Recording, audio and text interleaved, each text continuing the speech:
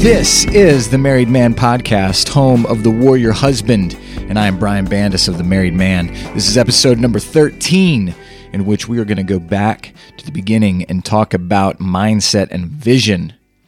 Before we do that, please consider sharing this podcast with a brother, friend, coworker, cousin, somebody that you know who cares deeply about his marriage the way that you do, and the family legacy that he is going to be leaving behind.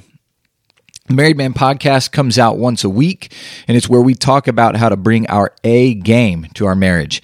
And just as important, how we become great men by stepping up to fulfill our roles as husbands and for some of us as fathers. So my hope is that if nothing else, after listening to this, I want you to leave with enough fuel in the tank to decide that you are going to give your absolute best, everything that you've got, to your family for another week, no matter how hard it might get.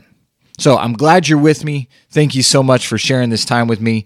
I was going back to early notes from a couple years ago when I started The Married Man, and I was looking through what was sort of the structure of some of the thinking, and I realized that I had broken a lot of the content into these three main areas that I felt like I worked on and wanted to work on and be purposeful about, and that was the area of mindset, what we think, the area of what we say, and the area of what we do. So our thoughts, our words, and our actions. And there's a lot under each of those that we can spend time on. So today I just want to start with what we think, and under that sort of heading, I want to talk about the idea of vision and having clarity of vision on what we're driving toward.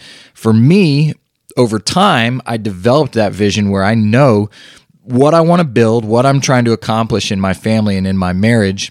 And that vision is absolutely an asset. It sort of carries me forward when I need it to.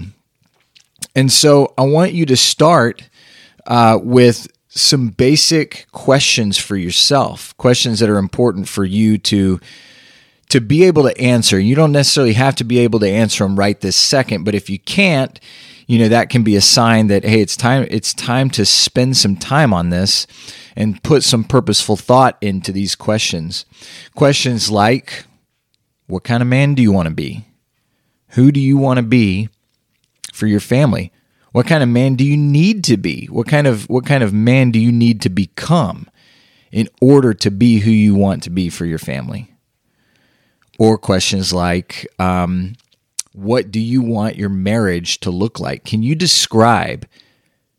Here's how I would describe it, right? In business, we talk about goal setting with our team, and we use the SMART goal acronym, which a lot of you are going to be familiar with. To very much summarize it, it's basically a framework that allows you to create a goal that allows you to create a real goal, right? Versus what they might call just sort of like a fantasy or like, a fun idea. And a real goal is, it's specific. What does it stand for? Specific, measurable, actionable, time-bound, meaning there is an end and a time limit.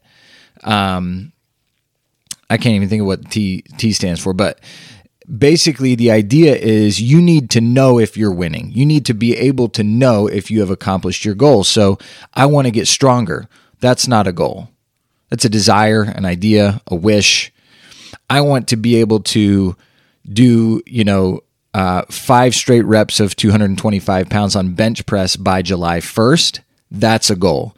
July 1st will come around. I either will or will not be able to rep that specific weight that many times by that date. So that's a SMART goal. It's measurable, it's achievable, and I will know whether or not I've accomplished that goal.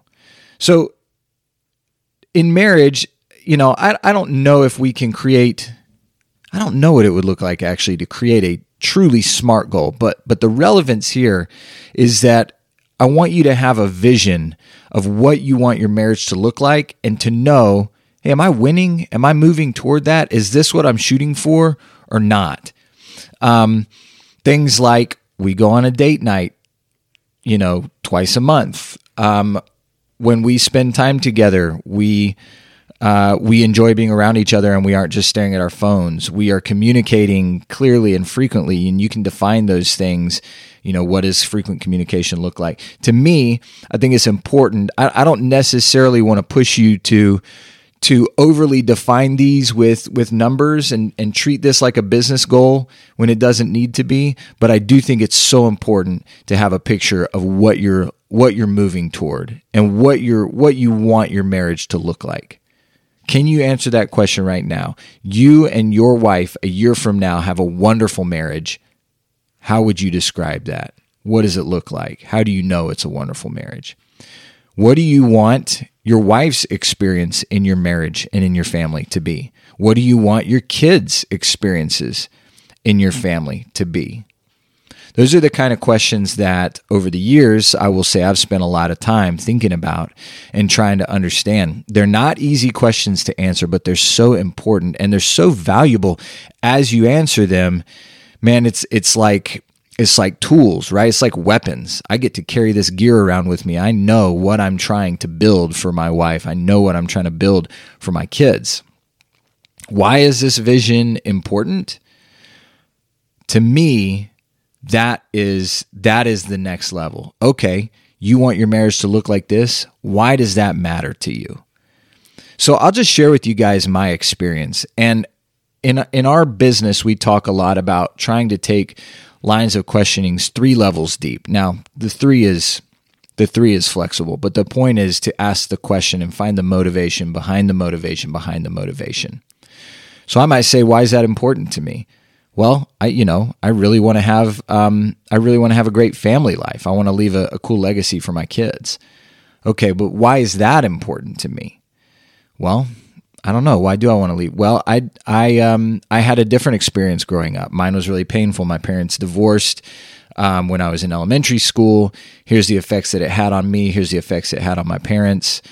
Ultimately, we get all the way back to my desire for my children to admire me and want to be like their dad. And that's the best case scenario. And my children feeling like they don't admire me is worst case scenario.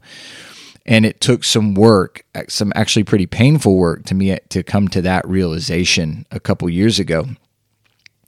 I also look at Maslow's hierarchy of needs, which I'm sure many of you are familiar with, and realized, I remember talking to somebody about my experience, and I was kind of downplaying it. And I said, man, my parents got divorced. That sucked. My dad moved away. That sucked. But, it wasn't that bad. Like, people have had it way worse. I mean, my dad wasn't abusing me or my mom or whatever.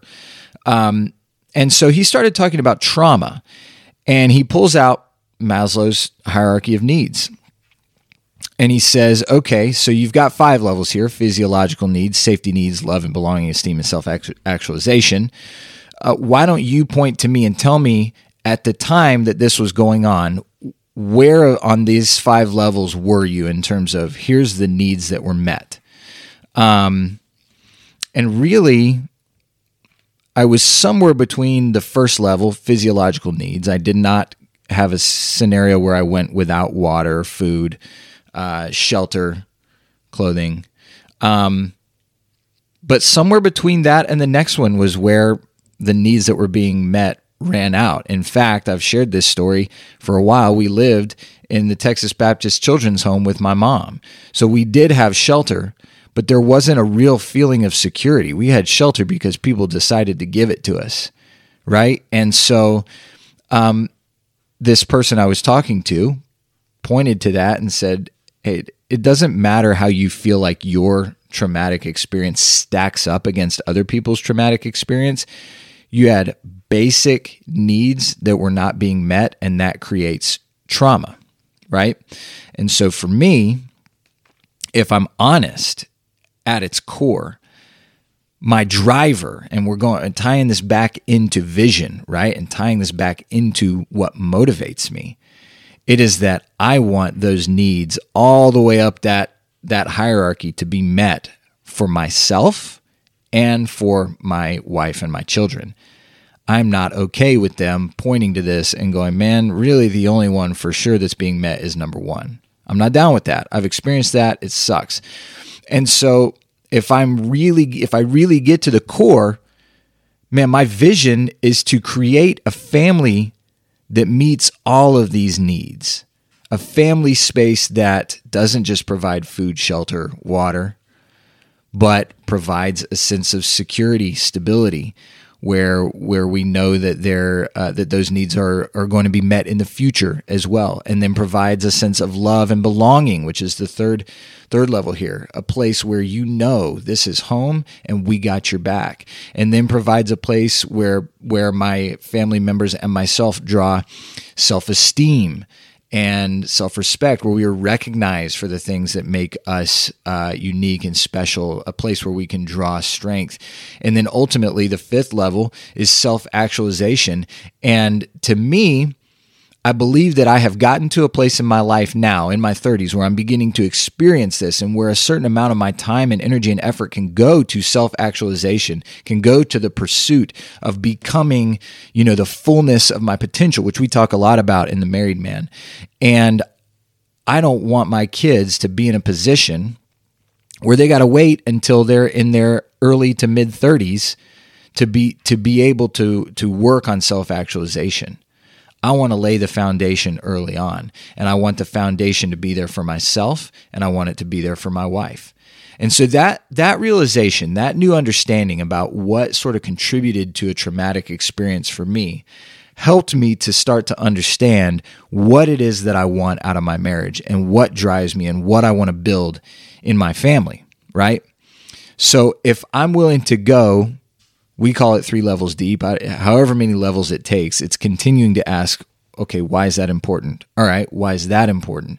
If I'm willing to go to the root of it, it's because I spent a time in my life without these needs and this hierarchy being met, and I don't want to spend more time like that, and I don't want my children or my wife to spend time like that. I watched what that did to my parents as well, in particular my dad, and I think it's pretty normal as a son to draw a lot of identity from your father. And man, I watched him spend 20, 25 years wrestling with a lack of confidence. And that affected me and sort of infected me. And even as I experienced some success with things in my 20s, there was no confidence there. There was no confidence. There was no belief in myself and my inherent worth. And I want to change that experience. I don't want my kids feeling that way until they're 32 years old. I know what I do want, and I can envision the opposite. I can envision that home life that is that foundation, that breeds confidence, that breeds a belief in who they are and the value they bring. In fact, let me share something with you. Every morning I get up and I go through a sort of a morning routine that includes prayer. I read the Bible. I go through some affirmations. One of the things I do is I review my big why, and I wrote it out a couple years ago now, and it's always kind of changing. Every few months or year or so, I'll kind of tweak it. But one of the paragraphs is this. It says, "This is my big why: to infuse my sons with a powerful sense of self and the belief that almost anything is possible, that their potential extends far beyond what they can see or even imagine, to lay a powerful foundation for their identity that propels them to their own greatness." That is vision for the future. That is what I'm trying to accomplish. And so here's the power of having that kind of vision, having clarity on what you're wanting to build. In the moments where it gets difficult, like last week when I shared on the video that my wife and I had that challenging conversation, when I know what I'm trying to build, when I know that what I just read about my sons is the goal and that's what I'm shooting for, it gives me strength and it infuses me with the grit necessary to navigate those difficult moments and those challenging moments. And in the moments where it really gets ugly, and we've all had them and we will have more of them, and we're at a fork in the road where we're trying to decide if it's even worth it, this vision for the future is the answer to, is it worth it? The answer is yes, because this is what I'm going to get. I'm going to get this vision. So cling to it, let it drive you, let it carry you through the more difficult moments that you will encounter. You will come out the other side stronger if you're willing to. You will come out the other side with a stronger relationship if you're willing to, and you can give this to your family and to yourself. So ask yourself these questions. Actually take the time to sit and answer them. Who do you want to be? What do you want your marriage to look like? What do you want your wife's experience in your marriage to be? And what do you want your kids' experience in your family to be? And begin to get clarity on the vision of what you're trying to build, who you're trying to become, what you want your family to be, and let it carry you through those challenging moments. That's all I got this week. Thank you so much for joining me. It is an honor to have your ear for 15 minutes a week. Thank you so much for listening. Listen, the meat and potatoes of the Married Man, as many of you know, is the weekly newsletter. It comes out every Monday morning and allows you to start the week being refocused on the things that matter the most. So if you do nothing else, head over to themarriedman.co. That's themarriedman.co, not C-O-M. I couldn't afford the M. And subscribe to the weekly newsletter. I send out an email every Monday morning and a quick video recap every Friday in case you missed the email. Would love to have you guys join the squad. Have a wonderful week. Goodbye.